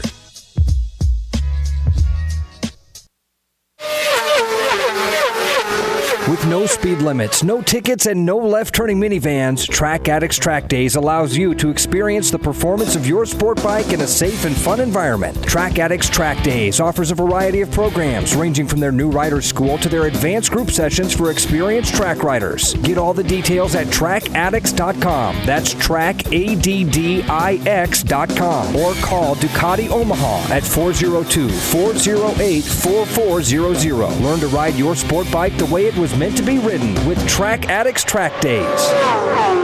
It's a fact. The best you've ridden is the best you know. Until you've ridden Racetech suspension, you haven't experienced the best suspension possible. Racetech is the science of suspension for ATV and UTVs, motocross, freestyle, and stunning, off-road, supermoto, road race, sport bikes, cruisers, touring, and vintage bikes, as well as adventure riding. With gold valve kits to upgrade your stock forks and shocks and our G3S Custom Series shocks, you too can have the Racetech suspension advantage, and it's all made in the USA. For more information about Racetech products and applications, visit our website at racetech.com. America's Motor Racing Talk Show, Pit Pass Motor Racing Weekly, comes your way each Sunday morning from 8 to 10 right here on Des Moines Sports Station 1460 KXNO. This is 1460 KXNO. If you're passionate about riding motorcycles both off-road and on, check out the full line of Yamaha dual sports at Hicklin Power Sports. The Yamaha TW200 features Yamaha's famous reliability, electric start, an ultra-low seat, and comfortable fat tires, making it one of the industry's simplest to ride motorcycles. The Yamaha XT250 offers the same ultra-dependable, user-friendly performance, but in a more versatile, powerful, and lighter weight package. And for riders who like to take their fun off-road more than on, there's the high-performance, enduro-derived Yamaha WR250R, featuring long travel suspension and advanced high-end design. Whatever your budget or riding style, Yamaha has a dual sport model that's right for you. For more, visit YamahaMotorsports.com today. Then visit Hicklin Power Sports and Grimes to see the new 2017 models from Yamaha, the first name in dual sports. Dress properly for your ride with a helmet, eye protection, long sleeves, long pants, gloves, and boots. Do not drink and ride. It's illegal and dangerous. Don't wait another minute for that new dream home you've always wanted. I'm Tony Wink for Jack DeLeon Construction. For 66 years, the DeLeon family has been building custom homes, existing home remodeling, and adding on for customers across central Iowa. The DeLeons will offer you one-on-one attention that the big builders simply can't. They'll walk you through the process so you'll get the home that you want. Jack works well with your plans or can show you from his library of over 1,200 house plans and make your dreams a reality. Call the DeLeons at 515-321-5225. Tell them you heard about them on Pit Pass Radio and receive 5% off the price. Jack DeLeon Construction, serving Iowa since 1946. Hi, this is Leslie Porterfield from High Five Cycles, fastest woman in the world on a motorcycle. You're listening to Pit Pass Radio. I miss having Leslie Porterfield on the show. She was always a bright spot. A bright and shiny spot. Oh, yeah. And she's highly respected for her accomplishments in motorcycling. By the way, I want to thank Frank Fritz from American Pickers. If you haven't seen American Pickers lately, well, you need to go back in and watch some of the stuff because you can find it on Netflix, Hulu, etc. But it's a show that's very addictive because you want to see what they buy, what they pay for it. Sure, a lot of it's set up in advance. Okay, I get it. But when they pick through a barn and they're climbing over stuff, you can't plan that. Okay, hopefully they'll pull something out of value, but they're not afraid to go anywhere, and they do go everywhere. So thanks to Frank Fritz and American Pickers. Coming up next, a great guest, a great band. Jack, were you playing a little bit of the music? Can you bring it up again for me? Just if you wouldn't mind. This portion of the show brought to you by Fly Racing and the Light Hydrogen line. You'll find it at a dealer near you or on the website at visitflyracing.com for more details. All right, let's go to our next guest. The band is named Sublime with Rome, and they've had a, kind of a generational thing, a little bit of a change over the years. And when Rome Ramirez joined the band as a singer and guitarist, the sound of the band changed. But you know what? It hasn't lost its soul and hasn't lost its goal. And he joins us now. Does Rome Ramirez. Rome, how are you? How you doing, brother? I like that. It hasn't lost its soul, hasn't lost its goal. I'm going to use that. Would you? Would you credit me just because of course I would. I'm a member of Screen Actors Guild. I could use the credit. You got it. AMDB, thank you. Rome, thanks for joining us. Talk to us a little bit about joining the band because this has really been a collaboration between Eric Wilson, formerly of the American ska band Sublime, but as it's grown, so has and your addition to the band, by the way, and your partnership, it truly has become a success story in and of itself. Yeah, I mean, it's a pretty beautiful thing. I moved to Los Angeles when I was 19 years old to pursue music as a profession, and then I ran into the bass player Eric Wilson, bass player to Sublime, and at a studio that I then began to intern at, and I just got to know him very organically and started to help him with some recordings at his house. And then we started jamming, and then we became friends. And he asked me if, I'd want to play some Sublime songs with him at his house parties. And then one thing led to another, and it was just like we were playing a lot of Sublime songs at his house parties. And a lot of his friends were like, "This is awesome, man. You guys should keep doing this." And I don't know, he saw something in me that he really gravitated towards, and he asked me one day at 2 a.m. if I would be willing to sing for his band, and I I told him absolutely, man. It'd be an honor. Being the front man for a band is a big responsibility. Largely, you're regarded as the front man, but also the voice of the band, if you will. Lights on. Is it lights on or light on? Light on. Light on. Okay. On my script it says lights on, but that particular video features our buddy Cole Seeley. What's the connection with motorcycle racing, Cole Seeley, and the band?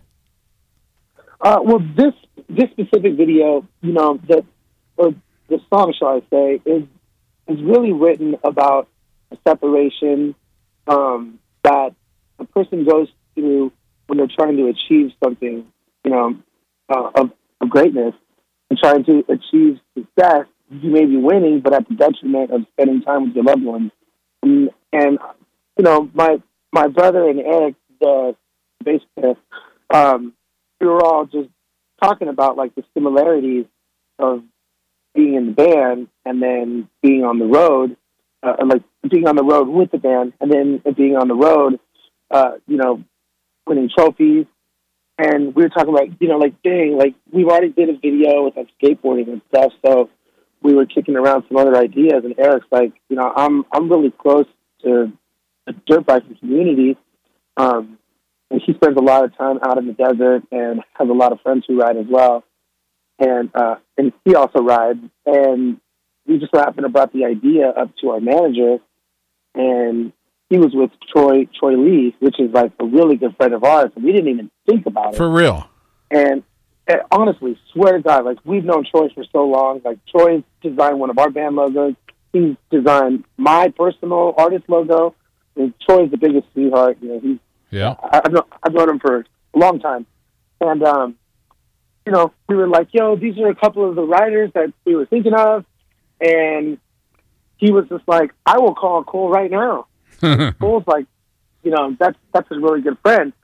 And obviously we wanted Cole, he's like one of the greats. And, still had like the same kind of passion and really close to the SoCal sound, and like feel. And yeah, he called Cole, and Cole was like 100% down. He was super cool, super like easy to work with. Surprise! And it was like, yeah, if you guys want, you can just come over to my track in 2 days. We're racing over there if you want to meet. And it was like, hell yeah!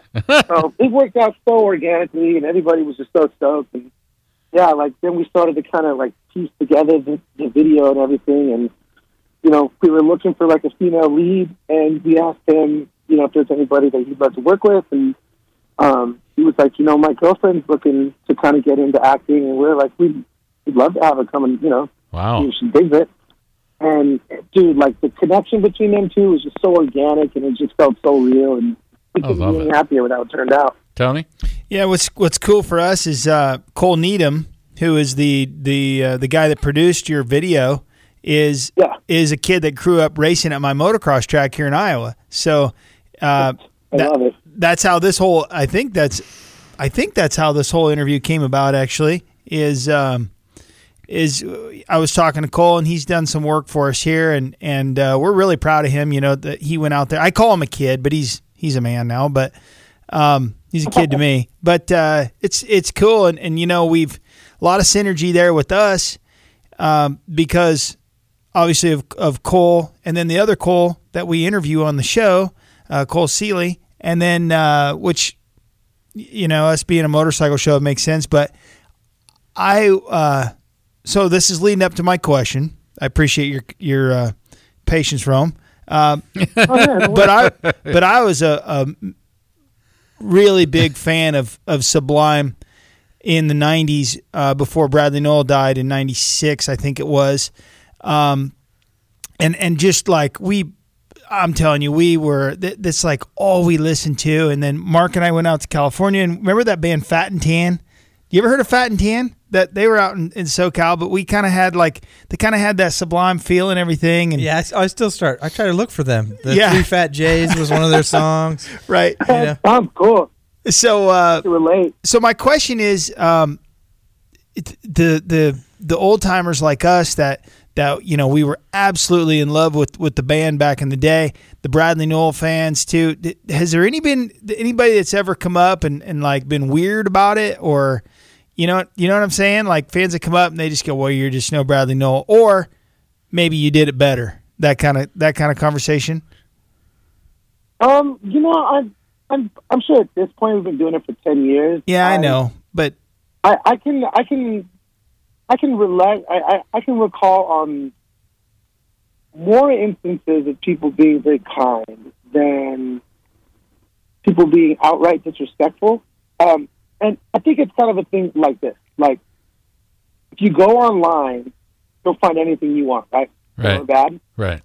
But it takes a certain person to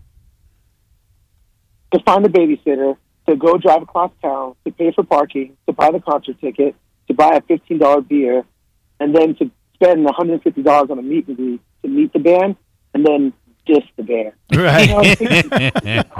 So it requires an incredible amount of effort to go out of your way to put forth negativity into something. And maybe they bought the album Blessings as well, which dropped May 31st. Yeah, absolutely. You know what I mean? Like, so to answer your question, I can't recall any direct, like, disrespectful meetings. I can go online and get a whole bag full of that. No problem. But I can't tell you how many more people we've met that have just been really positively affected. And that doesn't make for the best story, you know, like positive shit doesn't get the best press. But, right.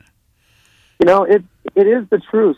You know, like we do meet a lot of people who are just have such a positive outlook on this. And I think the negative people, they just tend to not come around. And I don't blame them because I don't go around places I don't like. Yeah, I think being the ultra mega fan that I was back then and listening to you guys today, I have nothing but high fives for you and slaps on the butt because it's you know what I mean? It's I think you represent for me as a, and I don't know if it's going to come off corny, but I think you represent what Sublime is for me very well. I think that you the whole band I think is still really, really cool. And I really appreciate that because to me that means a lot because from an older fan perspective, there's certain integrity that Sublime carries and always will carry.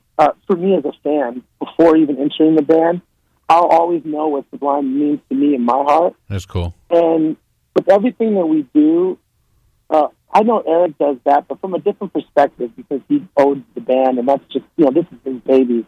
But for me, whenever I'm associated with something as beautiful as Sublime, like, I really try and not only implement my hardest efforts into it, but do it with respect. Because I think that's, like, the one thing that a lot of the time you see when people try and put together something that has previously worked in the past with other people, but under different outfits, you know, the integrity gets kind of lost, and then the respect kind of goes out the window with every passing year.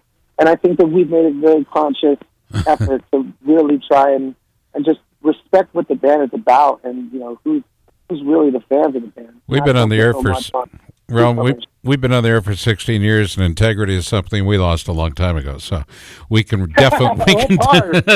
Hey, do me a favor before we are completely out of time. Can we cut a promo with you? Yeah, of course. Okay, you know the show's name is Pit Pass Radio, and if you could just identify yourself, this is Rome Ramirez of Sublime with Rome, and you're listening to Pit Pass. Would you do that for us? You got it. Do it. 3, 2, 1. What's up, everybody? This is Rome from Sublime with Rome, and you're listening to the one and only Pit Pass. Out of the park. Dude, what are you, cutting albums for a living? Come on. That's outstanding. What's a favorite band you've toured with? Man, we toured with some awesome bands. I still got to give it up to the Dirty Heads. Those guys just put on an awesome show. I mean, I like touring with them, but I don't like playing after them. So I don't know how long we'll be. I don't know how long we'll be playing after them for much longer. But and then there's another band that is just phenomenal named The Skin. SKINTS. They just have such a unique sound. There's nobody like them in the game, and they're blowing up fast for that reason alone.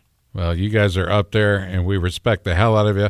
Part of the iHeart Radio family. We're playing your music all the time on many of our stations across the country, and as much as we are sports radio, we still get to play bumpers, baby. And Jack, you got one for me? Remember this one? Rome, identify. What is the song? Sounds like Santa Rita, if you ask me. That's what I'm talking about, baby. Nailed it. Rome, thank you very much. Have you dropped your number to Jack in the studio, and our producer, Jack, or do you want us to keep in touch with your manager? Yeah, just have him reach back out to Doc, and whatever need anything, me and the band will be glad to set it, no problem. Done and done, bud. Appreciate the time, man. Best of luck to you and the band, and I love the new sound with the new drummer too. I think it's a dynamic sound, and I really like that mix of reggae, rock, alternative rock, hip hop, all that, man. It's just it's good stuff, and we appreciate it. I appreciate the support, gentlemen. You guys take care, all right? Have a good one. Rome Ramirez, of course, you know him from the band Sublime with Rome. Look for him online. Tour information is there as well. SublimeWithRome.com on the web. We'll be back. Stay tuned. It's open conversation time when we come back. Top 11 motorcycles for our industry. What have they meant to it, and do you agree or disagree? Well, we'll have an open conversation about that coming up next. Stay tuned. It's Pit Pass. Hi, I'm Danny Walker of American Supercamp, and you're listening to Pit Pass Radio. With the tremendous amount of horsepower and torque created by modern dirt bikes, today's racewear must withstand tremendous forces. It must breathe well, be lightweight and protective, yet still durable. Fly Racing created its Evolution 2.0 racewear to fulfill these requirements. Evolution 2.0 features the industry's first BOA closure system race pant designed to provide custom comfort, smooth, even closure, no pressure points, and simple one-handed adjustment. Add to that the Evolution 2.0 ProFit Advanced Ventilation Jersey and Premium Race Glove, and you have Generation Next racewear, built to withstand the extreme conditions created by the modern dirt bike. For more information, visit flyracing.com. It's much more than a piston company. Wiseco now offers a full line of quality performance products, including forged pistons, precision forged clutch baskets and hubs, crankshafts, camshafts, forged connecting rods and valves. At Wiseco, we offer accessories for just about any motorcycle, ATV, snowmobile, personal watercraft, outboard marine engine, or automobile on the market today. After 70 years in the business, Wiseco has established a great reputation as a brand that can be trusted to deliver high-quality performance products for power sports enthusiasts and professionals. Wiseco. America's motor racing talk show, Pit Pass Motor Racing Weekly, comes your way each Sunday morning from 8 to 10 right here on Des Moines Sports Station, 1460 KXNO. Des Moines Sports Station, 1460 KXNO. If you're passionate about riding motorcycles both off-road and on, check out the full line of Yamaha dual sports at Hicklin Power Sports. The Yamaha TW200 features Yamaha's famous reliability, electric start, an ultra-low seat, and comfortable fat tires, making it one of the industry's simplest to ride motorcycles. The Yamaha XT250 offers the same ultra-dependable, user-friendly performance, but in a more versatile, powerful, and lighter weight package. And for riders who like to take their fun off-road more than on, there's the high-performance, enduro-derived Yamaha WR250R, featuring long travel suspension and advanced high-end design. Whatever your budget or riding style, Yamaha has a dual sport model that's right for you. For more, visit YamahaMotorsports.com today. Then visit Hicklin Power Sports and Grimes to see the new 2017 models from Yamaha, the first name in dual sports. Dress properly for your ride with a helmet, eye protection, long sleeves, long pants, gloves, and boots. Do not drink and ride. It's illegal and dangerous. Time out! Drink Swell Vodka, proudly and carefully distilled and filtered in Iowa. Find Swell Vodka in fine stores, restaurants, and bars near you. Like Swell on Facebook. Hi, this is Rob Dingman, President and CEO of the American Motorcyclist Association, and you're listening to Pit Pass Radio.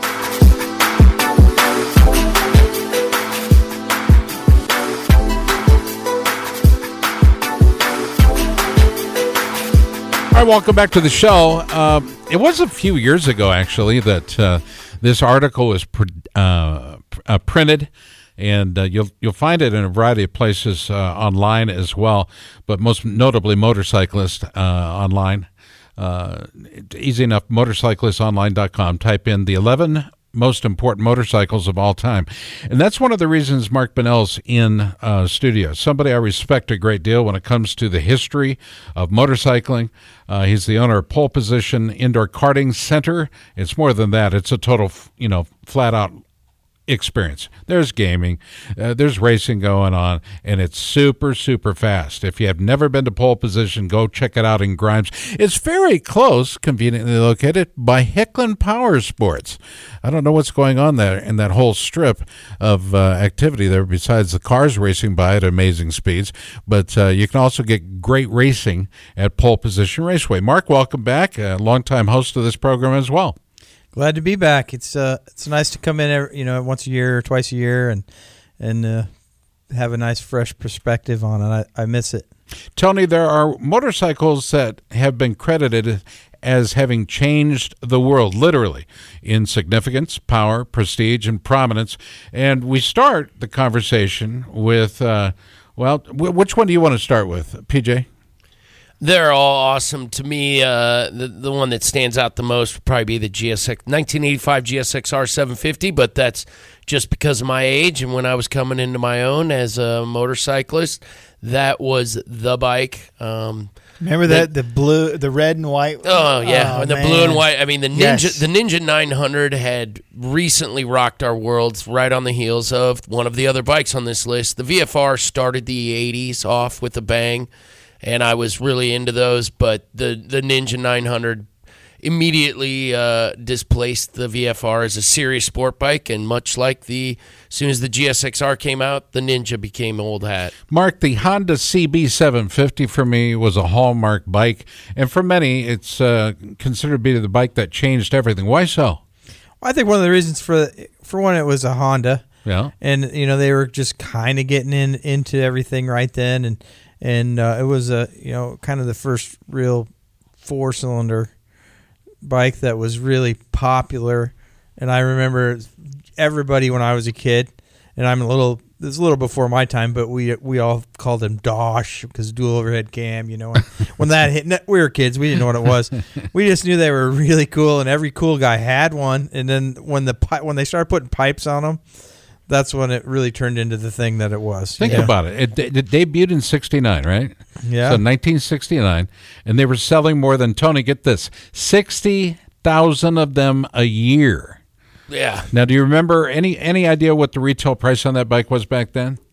It had to be in the teens. Probably $14.99 or something like that, and probably about half of what its competitors, that being a Norton, that being a Triumph, that being a BMW or a Ducati, that would have been in the market space that they immediately went in and dominated, they're probably half the price of whatever those bikes were. But what made it unique is the way they packaged it. Not only was it affordable, it was also state-of-the-art technology. They didn't break a lot of ground, technologically speaking, but they endorsed it and combined it, packaged it, put it at an affordable price, and all of a sudden America went riding.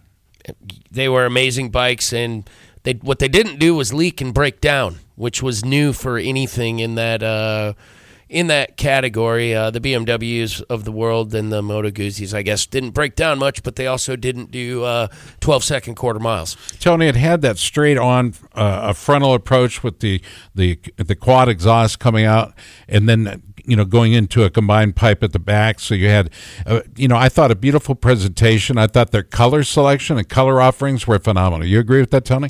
Yeah, I mean, I don't know. I'm not partial to some of surprised you don't have one. I may. You may have had Just one. haven't found it yet. I may have one now. It I might don't be know. somewhere in the list. I don't know. Can I have it? I'm super into the old, like the KZ. K1s. I'm really into the 70s and 80s Jap bikes. K1's super cool. The 750 triple, those bikes are really neat. I've got a KZ 650 that I bought for a hooligan down at my racetrack when we had the flat track, and it's a shame, what I did to that bike, but whatever. They made millions of them. They're all over the place. Well, it was voted, by the way, the 750 was voted the most outstanding bike of the first 100 years of motorcycling. Really? So think about that. That's neat. I think that makes sense, and You know what we've gotten away from is cheap, fun two-wheelers. And that was what the 750 really, that was its breakthrough, really most important breakthrough. People who had never thought of owning a motorcycle all of a sudden could look at, I could own that and ride across the country. You got to remember, this cheap was a time. and reliable. Yeah, that's it. Good gas mileage. And it also broke the stereotype of Japan being nothing but a copycat manufacturing company, or country rather, and it set Honda in particular aside and on its own trail. And there were a lot of fans that came along, and we'll continue to talk about the 750 for years to come. 1960 Triumph T120 Bonneville. Why is that an important bike, Mark? Well, I think that's kind of the benchmark for the European bike. You know, I think everybody had one, it seemed like, at the time, and they were the bike that was in all the movies. And it was a parallel twin, and it was a pretty reliable bike. We got to say pretty reliable because it did have English electronics. Because Honda wasn't a word yet in 1960 that the entire world knew about. It left in stock condition, they were reliable. Here's why Honda did well compared to the other brands. Suzuki, Kawasaki, Yamaha, they all sound Japanese. Honda sounded kind of American. Right. And back then, I mean, that wasn't that much, you know, Pearl Harbor wasn't that long ago. No. Still a little fresh. People lived through that. Well, into the 90s, my grandfather would pretty much deride me for every Japanese motorcycle that I owned. Every single one. I can't believe you're doing that. He fought personally in World War II, and he was more than a little crestfallen when I showed up on my newest shiny Honda or whatever, Yamaha. Didn't matter. He knew they were Japanese. So from 1 to 2, the Triumph T120 Bonneville. Let's go back to Mark. Yeah, all that, you know, they got that bike up to 214 miles an hour in the back then. So that was something that was a big head turner for everyone. And it was the Daytona held the, you know, it was the fastest motorcycle in the world, the Triumph Daytona. Yeah. And the pea shooter mufflers, you remember those? Yep. And that 650 parallel twin is still manufactured today. Isn't it amazing? It's almost everybody has one now. They're racing them in flat track again. Paul Newman had one. Steve McQueen had one. Paul McCartney had one. Bob Dylan rode one. I mean, that's a classic. The Fonz rode one. The Fonz rode one very well. That was it, wasn't it? Yeah, everybody's always I was a Harley. No, he had a Sporty in some episodes, but mostly he was on a Triumph. One? Yeah, the Triumph was the thing. No, he rode it pretty well. 1949 Harley Davidson FL Hydra Glide comes in at number 3. Tony, you have become a fan, I think, and maybe I'm overestimating this, but you've become a fan of Harley Davidson for a lot of reasons. Why this bike, the 49 edition of the Hydra Glide? I'm not. You're asking. I ride some Harleys. Yeah. Doesn't mean you're a fan? No. Okay. I'm not saying I'm not a fan, and there's nothing like an Ultra Glide or whatever that thing is that I ride. What is that bike, PJ? It's got a telescopic fork. That's one a of the real main good things. Yeah, that was for this bike. The one you ride, it's CVL. a full. You have the full dresser, and you also have a Fat Boy, I think, that you've ridden in on. Yeah, I got the Fat Boy, but the Ultra Classic, it's the full dress Ultra Classic. Well, I don't know their nomenclature. This particular bike is the one that inspired millions of imitations, both from within Harley Davidson's own styling department, but also as the Japanese jumped on the bandwagon and began building American-style heavyweight cruisers. We go to the next bike, number 4 on the list. This one is, I don't think there's a whole lot of, contention about this, or at least disagreement, but the 1923 BMW R32. Mark, what does this bike remind you of? And if you say Harley Davidson, I won't disagree. No, actually, to me, it reminds me of a Triumph when I look at it. But, really? But, yeah, that bike I'm not all that familiar with. Has a swept-back look. Yeah. I mean, it looks like what somebody would build today, a cafe racer. Yeah, and there are, in fact, some currently very cool customs that are reminiscent of this. BMWs, in fact, where gentlemen have customized modern ones to have this motorcycle's very silhouette. BMW is my world. I grew up on them and participated in vintage BMWs for decades. This bike is important from a technological standpoint, most importantly, and it put BMW on a path other than their World War I airplane role, put them into the motorcycle/automotive world, and they showed what they could do. The bike led to every important BMW after it. And that R32, by the way, BMW R32, Max Friz designed this thing, and he would not have put his name on it if they hadn't had that power transfer via shaft drive. That was a huge deal because prior to that, most bikes, matter of fact, the majority of the bikes were all chain, right? And this really was a neat departure from that. It gave you a completely different sense of control. The BMW engines were very, very cool, I think. Boxer configuration, cooling, and a recirculating wet sump oil system. It was a remarkable design, and for instance, his design deserves so much credit. Even 90 years later, it still forms the foundation of BMW's most popular models. Number 5, Vincent Black Shadow, the 1948 edition. It's been immortalized on drag strips, dry lake beds, and even celebrated in song. But the Black Shadow's most lasting impact, perhaps, was its influence on future motorcycle design. Agree or disagree, Mark? Again, there's one that totally went cafe racer. So it has a lot of Norton in it, doesn't it? Yeah, he just out Nortoned Norton, the designer behind Phil Irving, behind Vincent and all their offerings. It's known as the Gentleman's Express for a reason. Yeah. That is literally what this bike is called. Easily capable of well in excess of 100 miles an hour in an era where that meant something. Airplanes could only go, they had just crested that number recently. That was a gorgeous bike. Yeah, they're incredibly beautiful, still rebuilt by guys who just love machinery. They're beautiful bikes. About 9 minutes as we head to the top of the hour. We're looking at the top 11. If we get all 11, cool. If we don't, I'm cool with that, because the next bike on the list is perhaps the most recognizable for most of us across the country, no matter where you ride or race. It is the 1973 Honda CR250 Elsinore. Mark Bunnell, why is this an important bike? Game changer. I mean, it really showed that Honda had a finger on the pulse of what the motocross world was really looking for. Kind of put an end to the, that's about when I started racing, and I rode some motorcycles that I carried a whole extra gear set around because I had to put gears in them in between the motos. Like I'd drop, one of my Makos would drop second or third gear every other moto. So really, I'd have to take the transmission apart and put gears in it. Wow. What? Yeah, seriously. It was quite common. I told you it's a good mechanic. Honda yet again shows up with a reliable piece that lets you just go racing. Yep, exactly. But this bike was designed specifically for road racing, and the Japanese had never designed anything like this, but it is a tricked-out bike for sure, coming from the factory, very reliable, very inexpensive. And it was named after Southern California's epic Elsinore Grand Prix, or Grand Prix, if you will. And it's straight from the race shop to the track. You could just go racing the moment you got it. Yeah. And Gary Jones won, the national championship that year, one of his 4.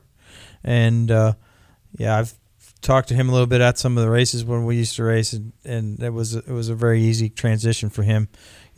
From making his own motorcycles to that one to whatever he was doing. But and Honda was really known as, by then, even a 4-stroke company. They were a 4-stroke company and proud of it. So making a 2-stroke, a really good one, just showed how diverse they could be if they wanted to. What do we average, like KTM? What is KTM averaging horsepower now on, say, a bike that would be comparable to this? 60. A 252 stroke. Okay, a 252 stroke, I would say you're in the 40s, right? This was 29 horsepower, 50, guys. 50. 29 horsepower. And it was super lightweight. That was the thing that wasn't in the industry at that time. And it didn't break. Right. And killer aluminum gas tank. Had the killer aluminum gas tank, and it had the powder-coated pipes. I just think it was a complete departure from what we knew prior to that. Next up, the 79 Yamaha RD400F Daytona Special. Tony Wink. I had a 77, I believe it was, RD400 that I rode. I bought it. I bought it at Country Cycle because you needed to come to town. You had a suite. Yep. You had a suite at the Cubs game, and I thought, that is super cool. And I went to Donnie and I said, hey, what do you have that I can borrow? And he said, nothing. And I go, I really want to ride a street bike. And he said, I'll finance you this one. What is it? And it was this. It was mint, and I remember ruined it. I didn't Oh man, they're worth $1 million. They are. You worth didn't understand the mint. significance. I didn't know what I had, and I ruined the thing and sold it for like nothing. Oh, they're worth a ton. 400s in particular. I rode it up and down the steps and like breaking my heart. Tony. Motocross the thing, bash the pipes in and all of it. I'm telling you, it was showroom when I bought it. Oh man, they're it cool was bikes. when I saw it. I was like, oh you would have had a jade green or a Daytona orange were the options in '79, I think, or silver. There was also a blue one. There was also a blue and silver. Mine was bright red with white jag stripes or whatever. Oh yeah, I call that the Daytona orange. It looked red, but they actually called it orange. So it's a 2-stroke, killer 2-cylinder parallel twin. I would wheelie that thing, and here's what happened. I was going down South Union. I wheelied it through the stop sign and went from basically where Kung Fu is all the way to almost Army Post. And the thing, I don't know if it was because it was vertical and that was a problem or what, but the thing seized on me. Yeah, that happens when oil. You ran out of fuel probably and 2-stroke oil because it probably was struggling to pump it. So it scavenging it down in the bottom. Pump. So it seized on me, and it was making this. And then there was a cop. It was crying. And so I'm like, what is I, 19? Maybe 18, something like that. And there's this cop. So I ditched the thing behind Mike Hayes' house, and who's passed now, and we went and we were like, well, we're having a party, so I'm just going to go hang out at the Hickman's. And then I went and got the thing the next morning, and it started, and I was surprised. Sure it did. The rings had kind of reformed. Yeah, so anyway, I had that bike, and I ruined it because I'm a fool. I didn't know. It. All right, final bike we're going to get to in the hour is the 1980. And this one I disagree with. Its level of importance, I'm sure there are many of you out there that will disagree with me, but the 1980 Honda GL 1100 Goldwing Interstate. Honda's Goldwing really invented the modern luxury touring concept, and if you know what I'm talking about, it was a comfortable bike. It was a big bike. You really thought you had something between your legs, and you did, because you had a step-up seat for the rider on the back, the guest, if you will, the chick seat. But this was a bike that really caught the interest of a whole lot of folks that, for one reason or another, had kind of left riding because they no longer wanted to ride the dirt bike style. Well, this one took and put you right back on the road. You say you don't think it's important. I think that's probably the most important for on-road that you've mentioned, because you could go literally across country, and it was built for that. It wouldn't shake you apart. That thing run like when it's correct, it ran like a sewing machine. They're super smooth and very powerful for the era. Very powerful. They're still powerful. Yeah. A new Goldwing rips, dude. 120 horsepower from 0 to red line. They are just super so strong. Cool. You can find a video of a guy dragging his knee on a Goldwing. It's pretty impressive. There's a guy that does the Deals Gap out in the North Georgia, South Tennessee, the Deals Gap area on a yellow Goldwing that just kills it. Fully dressed. I mean, this bike looked good. And a lot of guys had them custom painted. I know my buddy Randy's dad had one that had custom painted, but 1100cc sounded good. It wasn't too loud, but it was amazing. It's been 38 years, 38, 39, 40, 41 years since its introduction, and nothing truly has approached the wing in its terms of performance, function, comfort, or style. I think the Goldwing is to touring what Harley is to cruisers. Everybody, Kawasaki had the Voyager, Suzuki had the Cavalcade, Yamaha, all of them have copied. Gone by the wayside. The Goldwing has remained. And it's been duplicated but never, or replicated but never duplicated. Mark? What's missing on the list, I think, should have been the YZ400. I'm going to say the Husaberg, but that's, personally. Yeah. But the YZ400 4-stroke motorcycle should have been on there. Change dirt bikes forever, and I don't think in a good way. Mark? And there it is. Mark, there it is. We appreciate you coming in and joining us from Pole Position Raceway in Grimes. Always good to see PJ in the studio. Guys, thank you so much. Let's go karting. Let's do it. Let's go karting. Go karting. Anyway, hey, thanks to Garrett Gerloff, Hayden Gillum, Dave Selecki, Frank Fritz, and Rome Ramirez of Sublime with Rome. For all of us in the studio, Tony Wink and yours truly, Scott Casper, thanks for listening. May I have your attention, please? Excuse me. Are you listening to me? Thank you. The preceding was an exclusive presentation of Pit Pass Motor Racing Weekly, a division of Pit Pass Radio LC. Any use of this copyrighted material without the express written consent of Pit Pass Radio LC is strictly prohibited.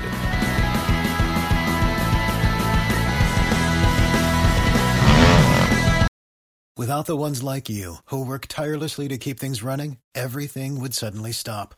Hospitals, factories, schools, and power plants, they all depend on you.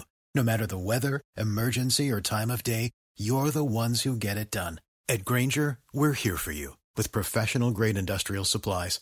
Count on real-time product availability and fast delivery. Call, click Grainger.com, or just stop by. Grainger, for the ones who get it done.